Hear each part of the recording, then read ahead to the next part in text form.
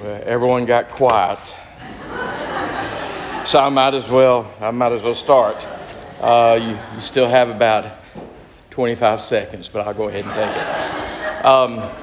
it. Welcome back. We're looking at the topic. I hope you picked up your handout when you came in. We're looking at the topics, heaven and hell. Probably spend more of my time on hell, because heaven is an easy sell. Everybody likes that idea. Even pagans like that idea. Everybody seems to die and go to the white light. As Christians, we question that, by the way. Everybody doesn't go to the white light. But anyway, we're looking at heaven and hell and try to make some interesting comments about it. So if you look at your sheet, we'll kind of get heaven out of the way quickly. And then, because I want to talk about some of the objections to hell.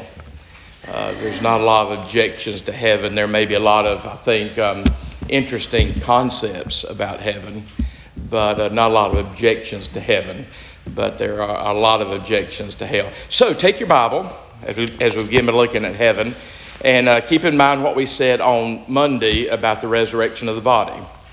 Heaven in the Christian community has always been termed the intermediate state. That's where you go upon death to await the final end, which is the return of Christ, consummation of the kingdom, all of that stuff, resurrection of the body. But heaven is where the believer goes upon death to show you the immediacy of heaven. I've given you two texts. And by the way, if you were to look at the New Testament and the Old Testament, both testaments say more about the resurrection of the body at the end of history than where you go at the point of death. One of the reasons is in the Jewish tradition, they just really have that resurrection at the end of history. They don't really have the full-blown concept of a heaven at the point of death that Christians do. But even in the New Testament, text about the resurrection of the body outnumber text about what happens to you at the point of death. But there are texts about the point of death. So if you will turn to Luke's account of the crucifixion, Luke 23. Someone referenced this either on Monday evening or Monday morning. But if you look at chapter 23, Jesus is on the cross. And here's a very famous text beginning at verse 39. These texts are listed for you on the sheet. 23:39, Gospel of Luke. One of the criminals, got a criminal on either side of him crucified. One of the criminals who were hanged railed at him, at Jesus, saying, "Are you not the Christ? Save yourself and us." But the other rebuked him, saying, "Do you not fear God, since you are under the same sentence of condemnation? And we indeed justly, for we are receiving the due reward of our deeds. But this man has done nothing." And then here comes a powerful part of the text. And he said, the thief on the cross, and he said, "Jesus, remember me when you come into your kingdom." That is both a prayer and a profession of faith, as you notice. He is professing faith in this Jesus as a king with a kingdom, which is a rather strange thing to do to dying criminal being executed by the state. But this thief recognizes him as a king with a kingdom. And he says, "Remember me." There's the prayer part. "Remember me when you come into your kingdom." Now again, as a good Jew, the thief, as a good Jew, is thinking about something at the end of history. Because again, they have those convictions about the end of history. You remember Ezekiel 37, them bones, the valley of dry bones, all those things. That resurrection concept was part of Judaism, particularly later Judaism, at the time and right before the time of Jesus. So they have a concept of what will happen at the end of history. So this Jewish, and the reason I know he's Jewish is he's being crucified by the state, Rome. Roman citizens couldn't be crucified. That's why Paul was beheaded. Roman citizens got the much more merciful beheading. But he's crucified, so that means he's Jewish. He's under Roman occupation. And we know what kind of criminal he is. He's not really a criminal or a thief. The Greek word is lestai. And what he is, he's an insurrectionist. He's a rebel against the authority of Rome, and that's why Rome's crucifying him. So he's Jewish. He's a Jewish insurrectionist, a rebel. So he's asking Jesus to remember him when he comes into his kingdom. He's looking at something far future. But then look at what Jesus says. Verse 43, and he said to him, truly I say to you, today you'll be with me in paradise. So there's the immediacy of what happens at death. So the thief professes faith in Jesus as king with the kingdom. The thief asks Jesus to remember him when he comes into his kingdom. And Jesus says, today you will be with me in paradise. So that's what we call heaven. That's the intermediate state where you go to reside with God in full bliss and joy and peace until the resurrection of the body. An interesting side note on this text, you probably know that those people who knock on your doors in pairs, they are one of the very few groups who profess to have something to do with Christianity that has no concept of heaven or hell. They believe, kind of rather Jewishly, that something will happen at the end of history.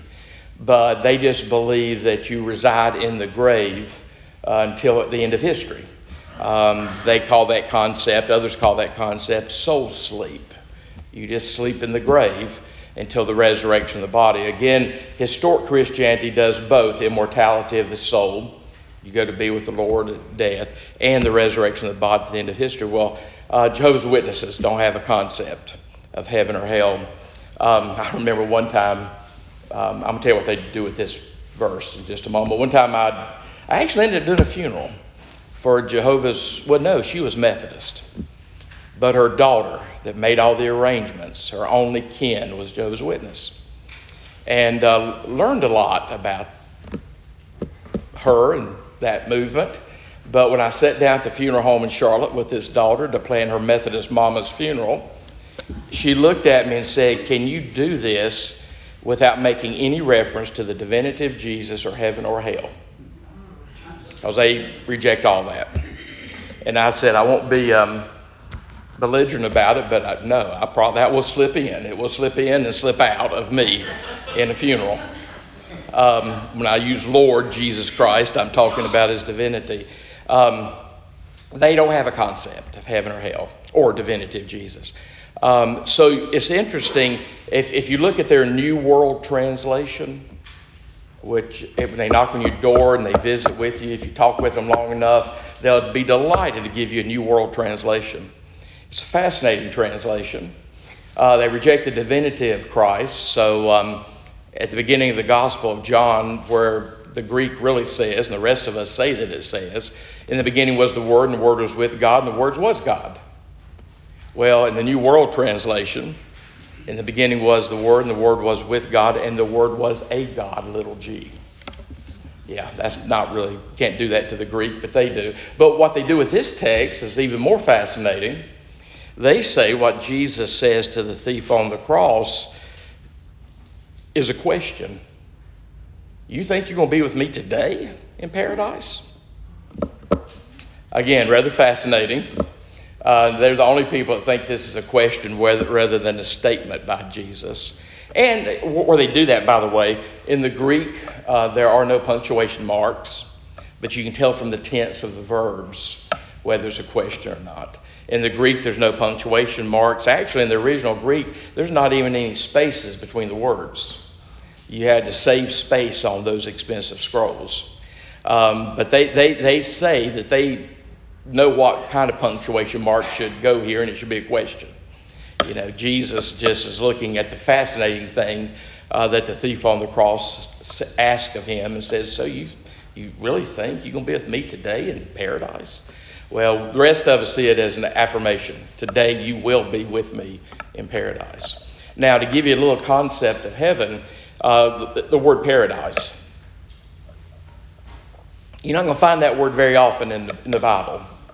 It's a loan word from the Persian. And you remember the Jewish people spent time in exile in Babylon, which is the precursor of the Persian Empire. So they picked up that word there, paradise. It literally means a walled garden, a walled, secure, beautiful garden. So that starts getting at the concept, the Christian concept of heaven. Anyway, so notice the immediacy. Today you will be with me in paradise. Paradise, a walled, secure garden. Because you have professed faith in me, Jesus, you're king with the kingdom, and you've asked me to remember you. You've prayed to me. So there's one of the most overt texts in the Bible that at the point of death, you get to enter some bliss in the presence of God. Now go to 2 Corinthians chapter 5. Again, Paul says a whole lot more about the resurrection of the body at the end of history, but he does talk about the immortality of the soul, and as a result of the immortality of the soul at death, you just go on and continuing in living in the presence of God. And this is the most famous section from Paul's writings, 2 Corinthians chapter 5, verse 1 and following. For we know that if the tent, and what he's referencing by tent here is our physical body that we inhabit in this world, not our spiritual existence in heaven or our spiritual body in the resurrection. He's talking about the physical body we have in this life. He calls it a tent, which one of the things you know about a tent, I'm really hoping you don't have a tent as your permanent dwelling. If you do, see me afterwards. We'll help you out a little bit. But a tent is basically a temporary dwelling. So you know why Paul's choosing that language. For we know that if the tent that is our earthly home is destroyed with death, we have a building from God, a house not made with hands, eternal in the heavens. For in this tent we groan. The older I get, the more I groan about this tent.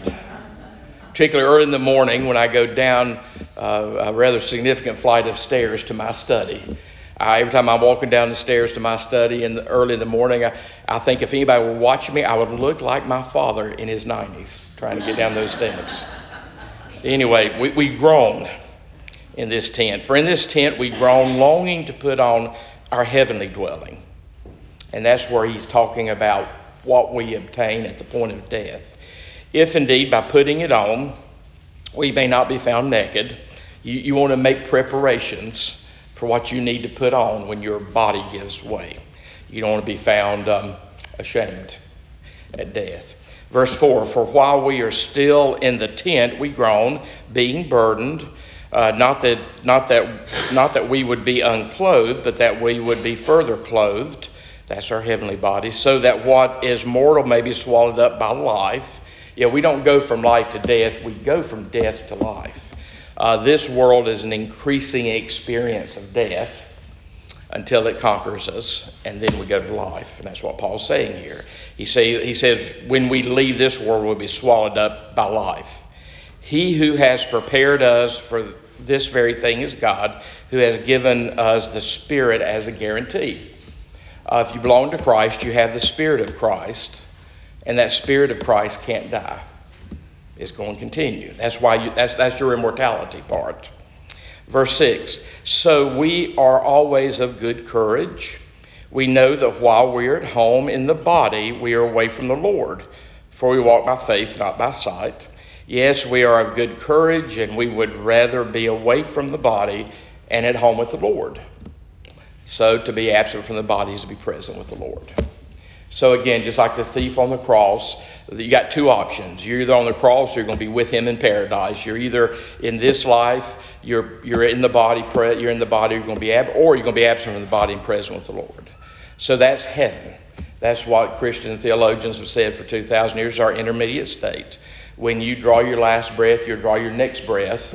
in this existence. So with that, I've given you some quotations that I like to help you think a little bit more about heaven. You're probably not surprised. The first two comes from C.S. Lewis. The third one comes from Augustine, since I sort of criticized Augustine yesterday.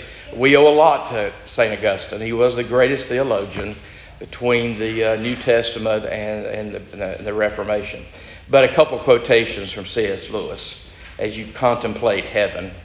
And by the way, I hope you contemplate heaven a lot.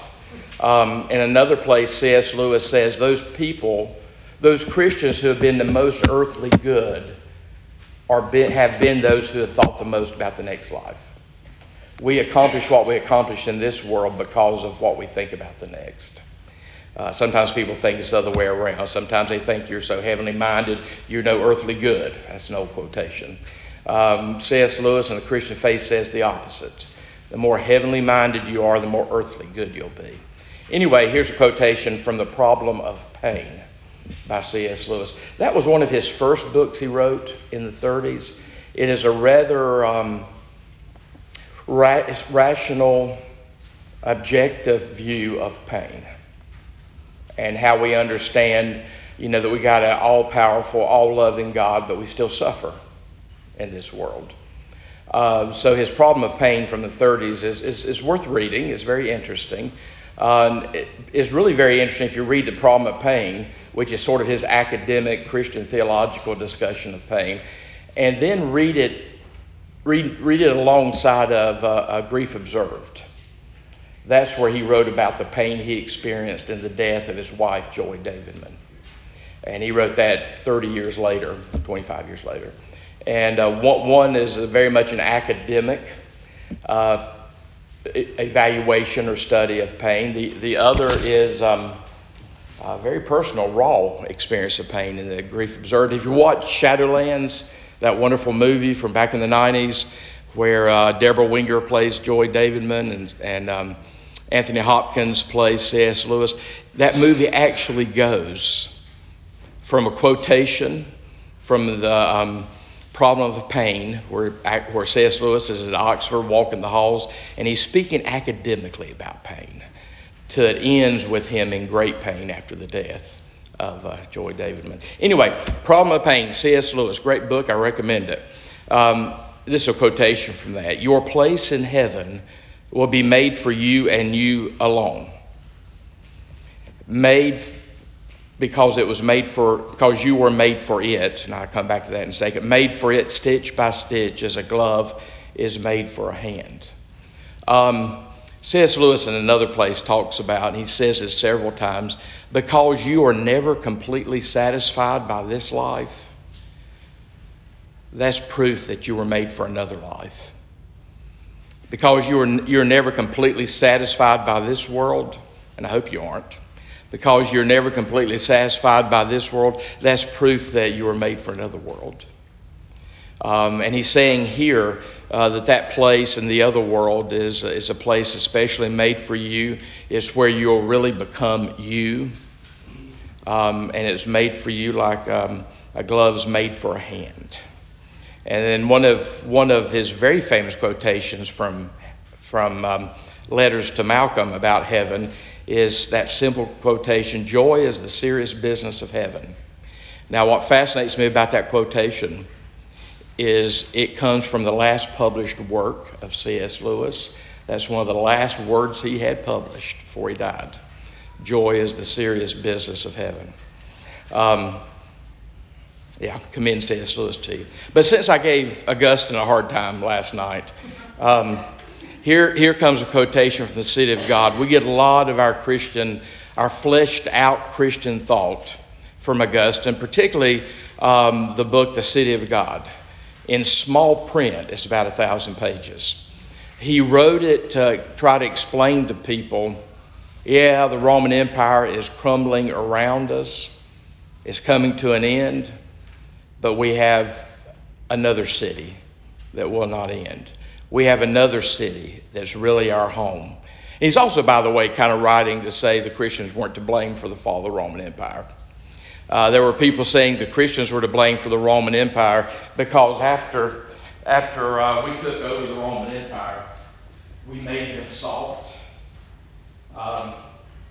We made them instead of power and might and authority, we turned them on to things like love, compassion, and people said as a result of that, Romans said as a result of that, that's part of the reason the Roman Empire fell. You may have heard of Edward Gibbons, who wrote The Fall and the Decline of the Roman Empire. Another classic work of Western civilization. Is huge, but what has fascinated me in recent years, nobody wants to read the whole book anymore, The Fall and Decline of the Roman Empire. So what one particular publisher did, he yanked out the part where Christians were being blamed for the Roman Empire, and that publisher has just reprinted that part for this culture that we're in. But yeah, there are a lot of Romans who said because we valued love and mercy and grace and compassion, we made those Romans weak. And that's why they fell to the barbarians. Anyway, so St. Augustine wrote that magnificent, huge City of God to argue a lot for the sake of Christianity. But in there, he just covers a lot of topics, some of them almost accidentally as an aside. Heaven's one of those, as he's talking to the Christians who are freaking out because the Roman Empire around them is coming to an end. The world as they knew it was coming to an end. And of course, I don't like this term. Historians don't like this term, but a lot of people call the age that came after that the Dark Ages. And by the way, the Roman Empire fell in the 5th century. It did take to the 19th century for us to get back to some of the technological advances they had in the 5th century. We did, after the fall of the Roman Empire, it took a long time to recoup our losses in the West. And it was thanks to people like Benedictine monks, thanks to people like some of the Irish monks who sat around and they transcribed a lot of our history. And if they didn't, you wouldn't know about Plato, you wouldn't know about Aristotle. A lot of history before the fall of the empire would have been lost. But anyway, you can't imagine. I mean, we moan and groan about what society's doing around us. Well, think about if you're living at that period in the 5th century when the Roman Empire completely falls apart. And the Christians were part of that. They were living in that. They were enjoying it. They were enjoying all the benefits of the Roman Empire. And it was coming to an end, and the barbarians were destroying life as they knew it. So this is a quotation that Augustine of Hippo wrote concerning heaven.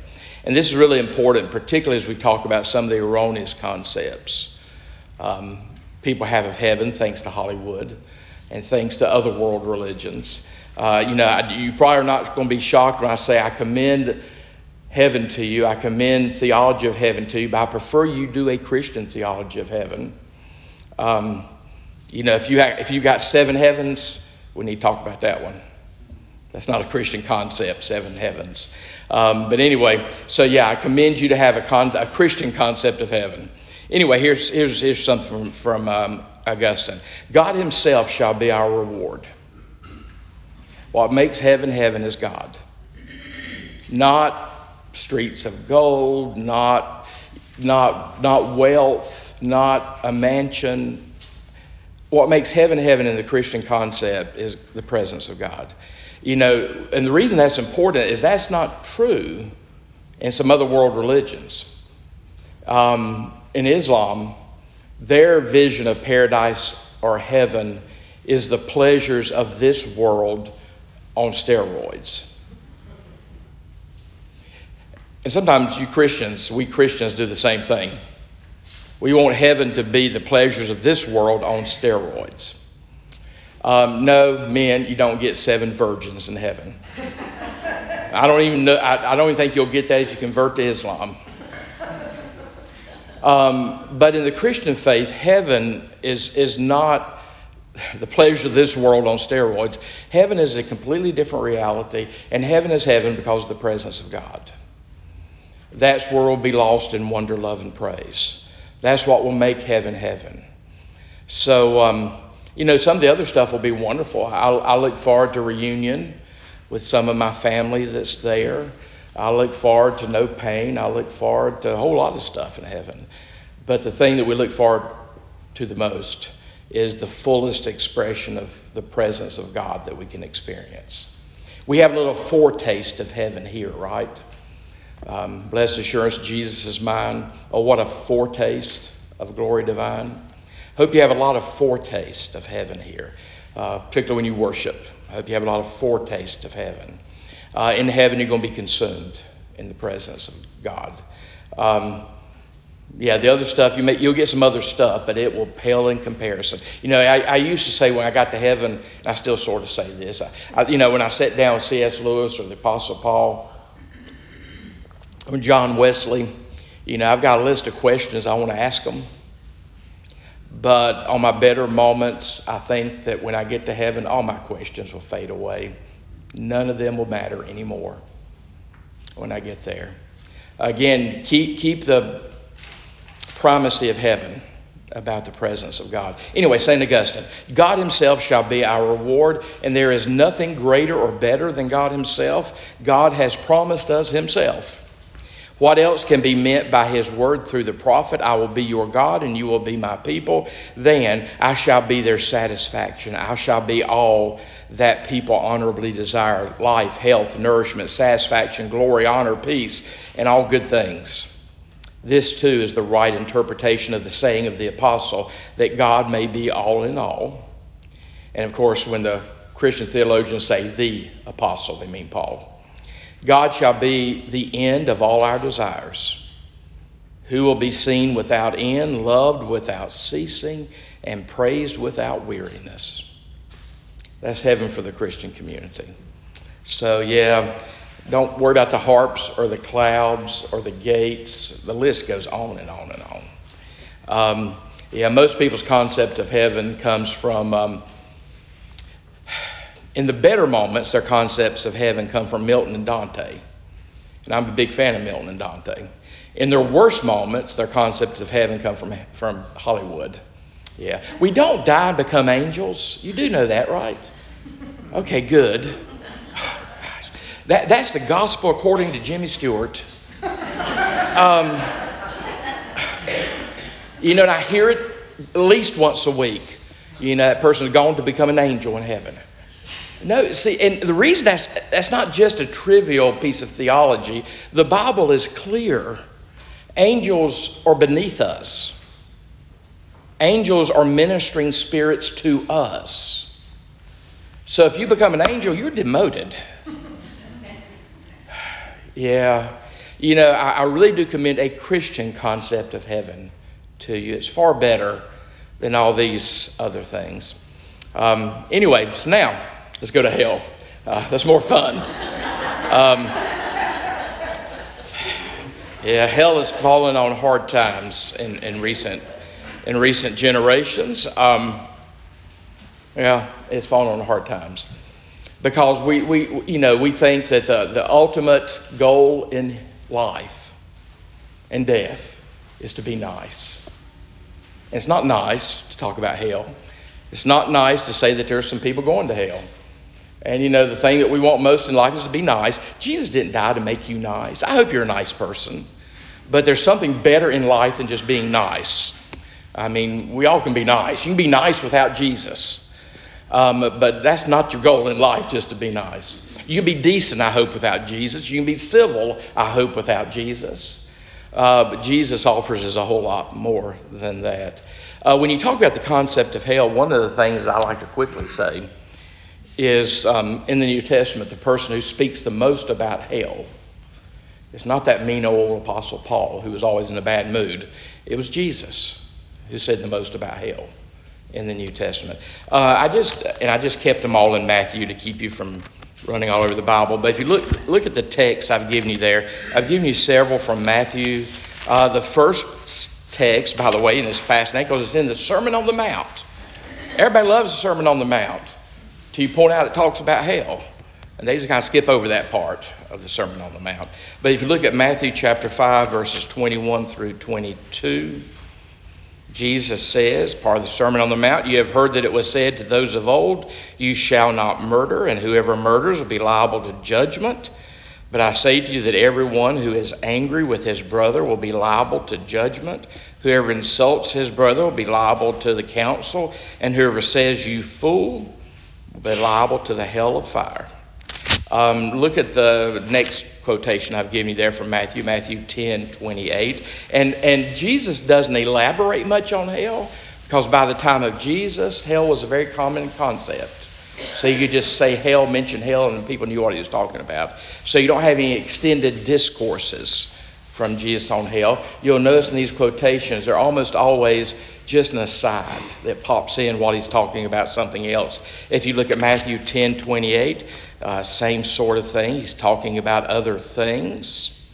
But as he's talking about other things, in 10:28 he says, do not fear those who kill the body but cannot kill the soul. Rather fear him who can destroy both soul and body in hell. Again, common concept for Jesus and his crowd, and he doesn't even have to elaborate that. One of the more significant texts, and this may be the most elaborate, extended conversation Jesus has, where he gives us some hints about hell, is in Matthew 25. You know, the sheep and the goats. Very, very, very famous text from Matthew. What you do to the least of these, my brothers and sisters, you do to me. You know that text probably. Well, at the end of the text, he goes after the goats. He goes after the goats at the end of the text.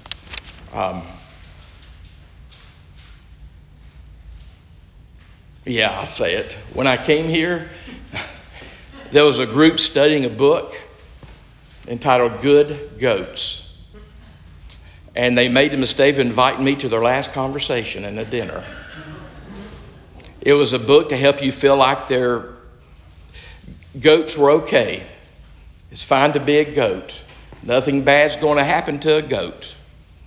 You know, it's all based on this Matthew 25 text. I wasn't fond of the book. Yeah, you want to be among the sheep, not among the goats.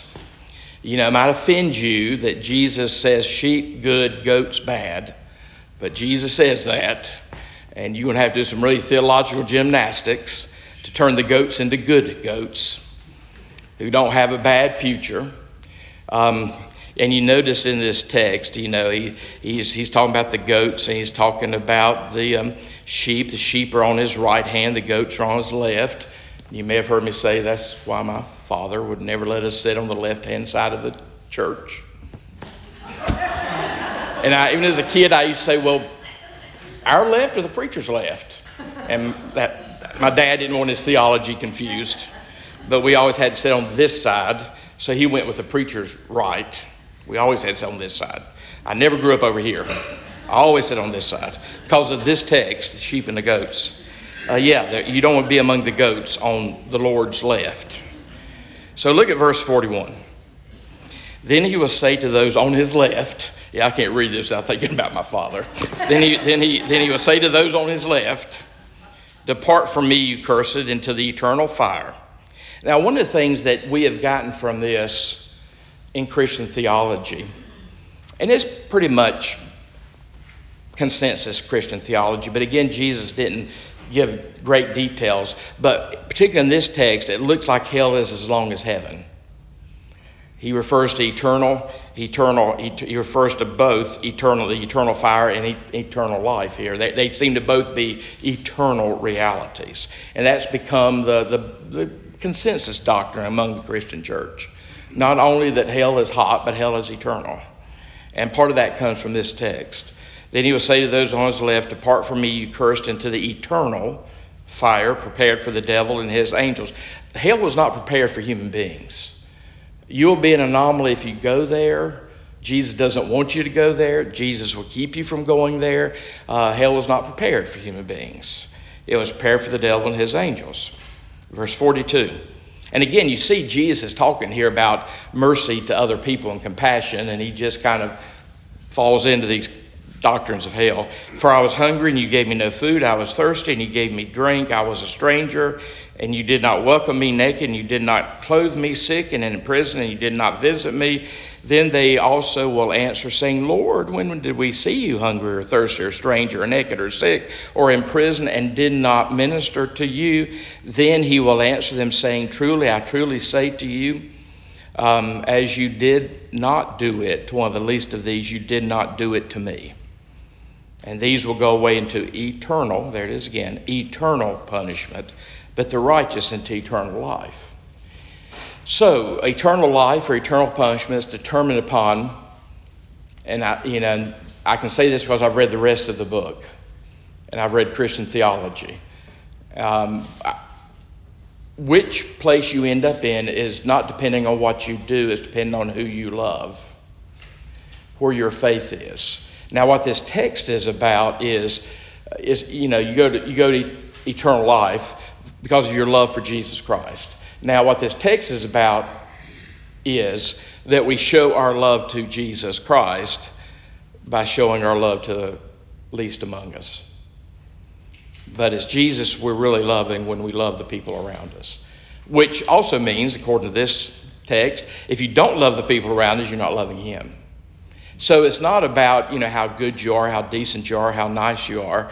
That's all wonderful stuff, and we're all in favor of it, including Jesus. But what he's saying here is, it's about loving me or not loving me, which makes perfect sense as we head to C.S. Lewis. If you don't love Jesus, the last place you want to go is heaven. And that's all about Jesus. If you don't want anything to do with Jesus, the last place you want to go is heaven. It's all about Jesus. And that's why he's saying here, if you love me, this is where you go. If you don't love me, well, you'll get your way. So with that, I have to go to C.S. Lewis because this answers some major modern objections about hell. First, again, from the problem of pain. C.S. Lewis said, I willingly believe, we'll do the Revelation text in a minute, I willingly believe that the damned are in one sense successful, rebels to the end, that the doors of hell are locked on the inside. That the older I get, the more profound that becomes to me. I'll say some more about it, but going with the quotation, they enjoy forever the horrible freedom they have demanded and are therefore self-enslaved. People go to hell or they choose it. That's what they want. The people that go to hell, if they were to go to heaven, it would be hellish to them. The last place Adolf Hitler wants to be is in a place where it's all about Jesus and not all about Adolf Hitler. Well, he's going to be destroyed in his horrible freedom when he gets what he wants. He will be a rebel to the end. That's why the doors of hell are locked on the inside. People are there because they want to be there. Now they didn't really know that's what they were getting. They just didn't want to have anything to do with God. They didn't want to have a God but themselves. They wanted to be Lord of their own life. They wanted their world to be wrapped up all in their stuff. So God's going to say, okay, it's all about you. The last place you want to go is heaven. The next quotation, and then we'll go back to that Revelation text, comes from The Great Divorce. One of my favorite pieces from C.S. Lewis. It's a fantasy, has nothing to do with earthly marriage. That's what we'll talk about tomorrow. The Great Divorce is about the disconnect, the gulf, the distance between heaven and hell. He's answering the poet Blake, who said that the poet Blake wrote about the marriage of heaven and hell. That at the end of history, it's all going to be okay. Hell's going to kind of merge into heaven. There's going to be a great marriage one day. Everything is going to be okay. Theology of kumbaya. That's the marriage of heaven and hell. And that's widely accepted in our culture today. Well, C.S. Lewis said, don't think so. There's a great gulf, a great eternal divorce between heaven and hell. Yeah, you get one or the other. There's no marriage. There never will be a marriage between heaven and hell. Now, there's a lot of people who think there will be, and they live as if there will be, and they live as if their choices don't matter. Anyway, the Great Divorce, now it's a fantasy. Every time I introduce people to the Great Divorce, I have to keep saying, it's a fantasy, it's a fantasy. C.S. Lewis says in the introduction, it's a fantasy. Because what it's about, he's teaching some great stuff. Saw this performed off Broadway. I saw this performed down at the Blumenthal Center in Charlotte. It's amazing. If you ever get to see any of C.S. Lewis's stuff performed, see it. But particularly the Great Divorce. What the Great Divorce is, it's a fantasy. And it starts out in the gray town. The gray, dull town. Nobody likes each other. It starts out in the gray town, and he's English, there's a queue. What's a queue? A line. And guess what happens? There's a queue here in this gray town, and the people in line are fighting with each other. That does surprise you when you figure out what the gray town is. The gray town's hell. And there's a queue here in the gray town, and they're fighting and grumbling. They're not nice to each other. As they're waiting in the queue. They're waiting in the queue to get on a bus. And they take a bus ride from hell to the outskirts of heaven. Now, again, it's a fantasy. It's based on, because, again, C.S. Lewis was a medievalist. His daytime job was he taught literature, Renaissance medieval literature. There was a concept. Don't commend this theologically, but fun to think about. There was a concept in the Middle Ages called the Frigidarium. And what that concept was that in order to make hell a little more hellish, people in hell every now and again gets to go to heaven and see what the people in heaven are doing. That's to add to the pain of hell. I mean, in the Middle Ages, they were serious about hell. And they want to do everything they can to keep you out of it. Anyway, that was the concept, that there would be like this quasi-vacation from hell, that you get to go to heaven and see what they're doing. Well, anyway, in the Great Divorce, they're standing in a queue. They're grumbling and fighting with each other. They get on this bus, and they go to the outskirts of heaven. Now, I'll go ahead and jump to the end. Everyone that takes the journey to heaven from hell, every one of them gets back on the bus and goes back to hell, except one. And that's where it's a fascinating story, is because when the people get off the bus, they meet folks. They meet folks they don't like. They meet folks they can't believe is in heaven. They learn that there's things they'll have to give up, like their lust and their greed. They learn that the longer they're in heaven, the more they will become like Christ. And that means they have to let go of some well-loved Christian behavior. I mean, not Christian, human behavior. So the way, and it's fascinating. That's why on Broadway it's these little vignettes of people meeting each other. And there's only one person that chooses to stay. Everybody else gets on the bus and goes back to hell. Because heaven is just, one guy gets there and he meets a murderer. And the guy is so upset. What's this murderer doing? I don't want to be with this murderer. And the tour guide in heaven is saying to the guy who's offended at finding a murderer, he's trying to explain to him that it's okay. It's okay. The guy finally says, he's so mad about finding this murderer in his heaven. He says, I don't want to come and stay here. I don't want any of your bloody charity. And the tour guide says, that's it, bloody charity. That's what you need, is bloody charity, if you want to stay here. And the guy says, I don't want any of your bloody charity. Well, he gets back on the bus and goes back.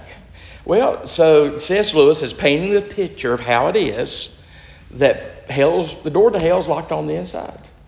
People that want it, and they don't say I want hell, but they do say I want to be number one. They do say, I want to be the most important person in the world. They do say, they live their life as if they say, my life is more important than all the other lives. That what they're doing is choosing hell. And, so in the Great Divorce, you get a little picture of the gray town before they leave. The people in the gray town keep moving further and further away from each other because they hate each other. They don't like anybody. They move further and further away from each other. So again, the hell is something you choose, which I'll go ahead and address one of the major objections to hell. God is too loving to send anyone to hell. Well, that's an easy answer. God doesn't send anybody to hell. But he'll let you have your way, which that's the quotation from The Great Divorce. One of my favorite quotations in all of the C.S. Lewis corpus. And George MacDonald, who C.S. Lewis loved, he was a 19th century writer, preacher.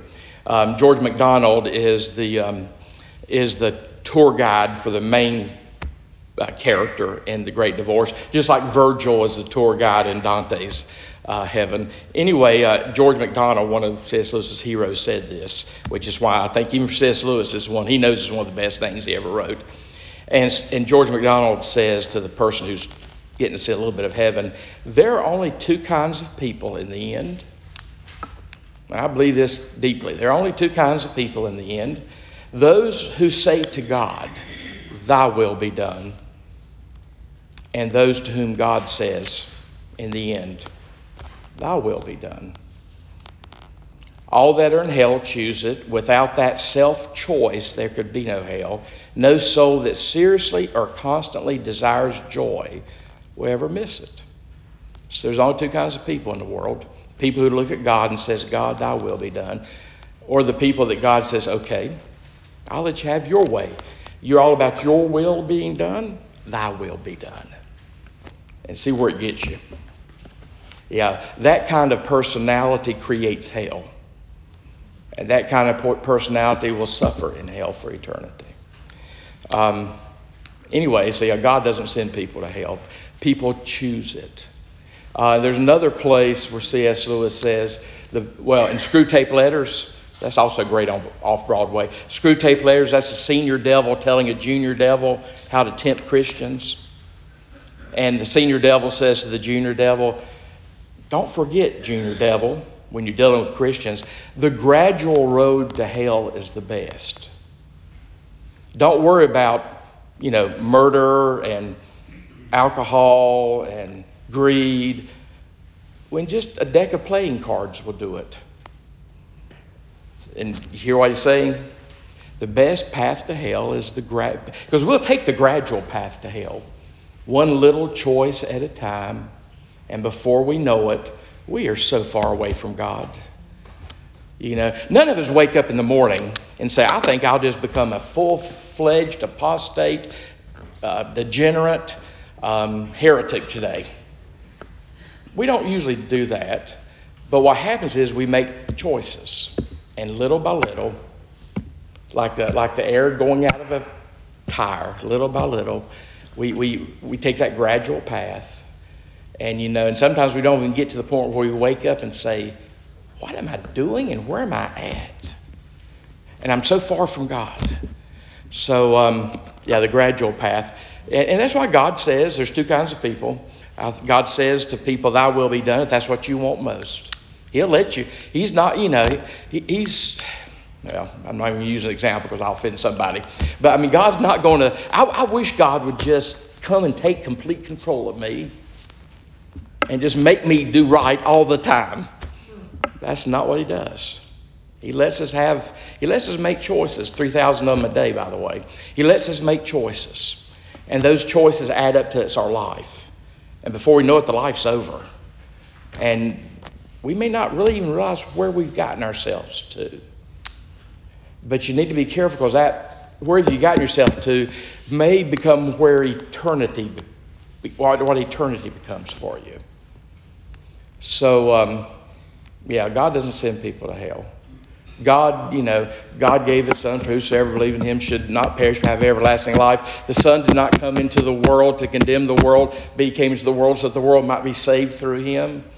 God doesn't want anybody to choose to live separated from him for eternity. But I see people right now living separated from him. And God will let them do that. And God will let them do it for eternity too. And that's one of the reasons why philosophically I've got to accept hell.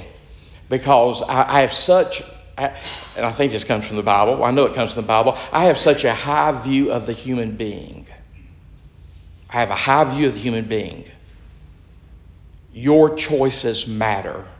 God will not override the glory he has given you as a human being. God will not override your free will. To say there's no hell means that, what I do in this life is not that important anyway. It's all going to work out in the end. Well, that's a low view of humanity. I think this life matters eternally. And that's why I have a high view of humanity. And that's why hell, I think, is essential to the Christian doctrine. Because to get rid of hell sort of means don't even worry about it.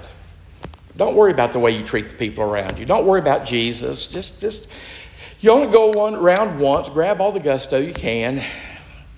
I actually had a person one time. And we used to joke about this, but I actually had a person. And it happened in High Point, North Carolina, so I would never say the name, but if I said the name here, some of you may know this person. I actually had a person one time. The request was at the funeral, and it was done in this fit. It was not done in the church, and they wanted me, I was the closest thing they had to somebody who could preside over a funeral. You can kind of get married in this culture. We talked about this some yesterday. You can kind of get married in this culture without clergy. You're increasingly being able to get buried in this culture without clergy.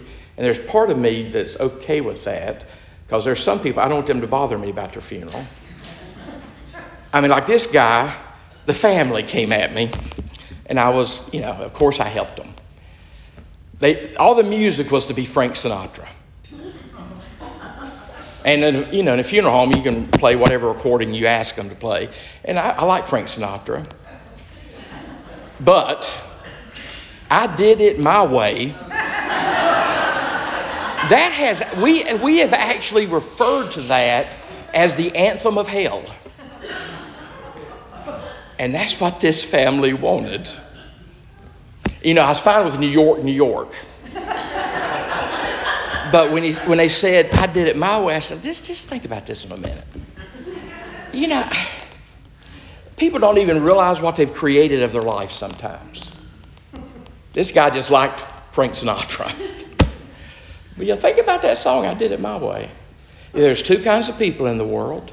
The people who say to God, thy will be done, and the people that God will eventually say to for eternity, thy will be done. You enjoy doing it your way? I'll let you go somewhere where it's all going to be about your way and not my way. Again, for some people to go to heaven, it'd be hellish. They would not be somewhere they wanted to go. That's what Great Divorce is all about. You can look at the Revelation text. I hate to drop this on you as you leave, but I will. Hades and hell are not the same thing in the Bible. Hades is not the polite term for hell. Please read the book. Read it carefully. Hades is the Greek term that gets used for the Old Testament term Sheol, just the place of the dead. That's why Hades occasionally is even translated death. Sometimes Hades is translated the grave. By the New Testament period, Hades becomes the intermediate state, and you don't want to go there either, the intermediate state that empties into hell, just like the intermediate state, heaven, that empties into the resurrection, glorified kingdom. Hades is, when you die, to be technical theologically, when you die, you wake up in heaven or Hades. And after whatever the length of time may be, you either end up in hell or you end up in the kingdom of our Lord and His Christ. But Hades is sort of the next step. It's bad, it's horrible. Just like heaven is wonderful, but you go from perfect to perfect. When you go from heaven to the kingdom, you go from damnation to damnation when you go from Hades to hell. That's why in the book of Revelation, you'll see death and Hades in the text, if you'll look it up as your homework. You'll see death and Hades being emptied into hell at the end of history. Just like at the end of history, heaven, the Lord will bring with Him those who will reign with Him from heaven. So Hades is not just a polite term for hell. It's a different term. It's a different place. If you go to, some of you have been with me in Israel, particularly the tour guide I use, every time we drive through, the word hell comes from Gehenna. There was a valley outside of Jerusalem that was the valley of Gehenna. The Jews used that when they named hell, they named it after that valley because that valley was known for two things in Judaism. And my tour guide, every time we drive through it, he says, we're going through hell, make sure we don't lose anybody. But anyway, you still can drive through. It's a beautiful area of Jerusalem now. But the valley of Gehenna, the reason it became the term for hell in the biblical literature is before David conquered Jerusalem, and the pagans had Jerusalem, the Jebusites had Jerusalem. That was the valley where child sacrifice was carried out. Now, in Jewish Jerusalem, after David conquered Jerusalem, it became where the garbage was burned. So it was always burning. So that's why the valley of Hinnom, Gehenna, became Gehenna, became hell. So there's a visual in the Jewish mind of what hell is. Anyway, you can get some of that from that text in Revelation. Hell is too extreme of a punishment for the crime. How can you suffer eternally for something you do in one lifetime? That's another objection. Well, you can get to that point when you forget that sin is first and foremost not against your neighbor. Sin is first and foremost, regardless of what it is. Sin is first and foremost against God.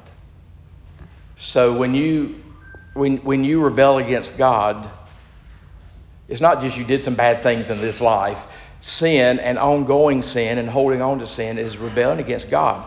That's why when David did what he did with Bathsheba and had Bathsheba's husband Uriah killed, he prayed to God, against thee and thee only have I sinned. Well, I want to say, David, you really sinned against Bathsheba and Uriah. But David was theologically correct. First and foremost, our sins are against God. So that's why it's not out of balance. What the payment for sin is. What about that person who has never heard about salvation through Christ? This could take an hour, but I'm going to give you the short answer and let you get out of here. Number one, you don't go to hell because you haven't heard about Christ. You go to hell because you're a human being and you're sinful. Just let that sink in for a little bit. That's basic Christian theology. You go to hell because you're in a state of rebellion. As a human being, you're in a state of rebellion. You stand up and you sing hymns like "Come Thou Fount of Every Blessing." This is another one of those hymns I'm going to stop one of these days and ask the church, do you really believe what you just said? Because I hope you do. In "Come Thou Fount of Every Blessing," there's that verse that says, "Prone to wander, Lord, I feel it. Prone to leave the God I love. Here's my heart, oh, take and seal it. Seal it for thy courts above." Do you really understand you're prone to wander? I mean, that's who we are by nature. That's why C.S. Lewis said, hell is a perpetual state of rebellion. We're in a state of rebellion. As a human being, we're in a state of rebellion. That's what gets you judged, is you're a human being who's in a state of rebellion. Now, God has given you a method of deliverance in Jesus Christ. So, you don't warrant hell because you don't know about Jesus. You warrant hell because you're a human being and you're in a state of rebellion. Now, okay, so how does a human being get out of a state of rebellion that doesn't know about Jesus? I mean, Jesus is a way out of the state of rebellion, hopefully.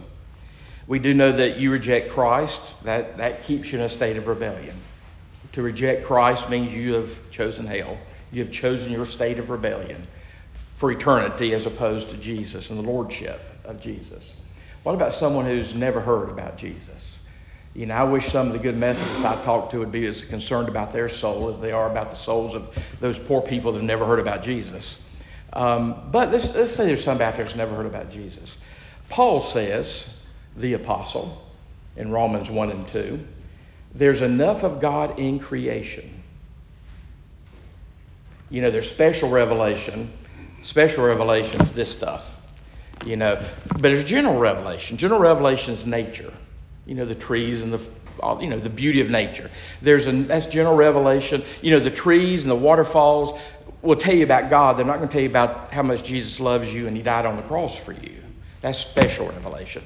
But Paul says there's enough about God in general revelation to make sure that no human being is, this is Paul's language, without excuse. There's enough of God in creation for somebody to say, there must be God and it ain't me. Therefore, I've got to leave my state of rebellion and let God be God. Now, the Bible doesn't talk about people on the outside very much. Romans 1 and 2 is one of the places. And there is the reference. It's just fleeting, so don't hang out here too long. If someone rejects Jesus or ignores Jesus or slights Jesus, I know what happens to you. So just hang out there in this culture. But, there in Romans 1 and 2, Paul does say that we're all rebels by nature. We all rebelled against God by nature. We want our own way. That's why we're selfish. One of the first words a child learns is mine, mine, mine. That's who we are by nature. We come in, but we're all rebel, and that's what condemns us, because we don't want anything to do with the Lord other than ourselves. But there's enough of revelation in God in creation to say there is God and it ain't you. And there is one phrase in there that says you're judged by the light that you have. But the implication Paul's making is there's enough light in creation to condemn you if you still reject God after you've seen creation. And again, to accept God means you got to learn you ain't it. You can't say I believe in God, but still I'm the captain of my own destiny. I believe in God, but my will is preeminent.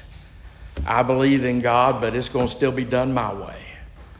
That's still enough to condemn. Because the condemnation comes not because you haven't done Christian theology. The condemnation comes because we're in a state of rebellion.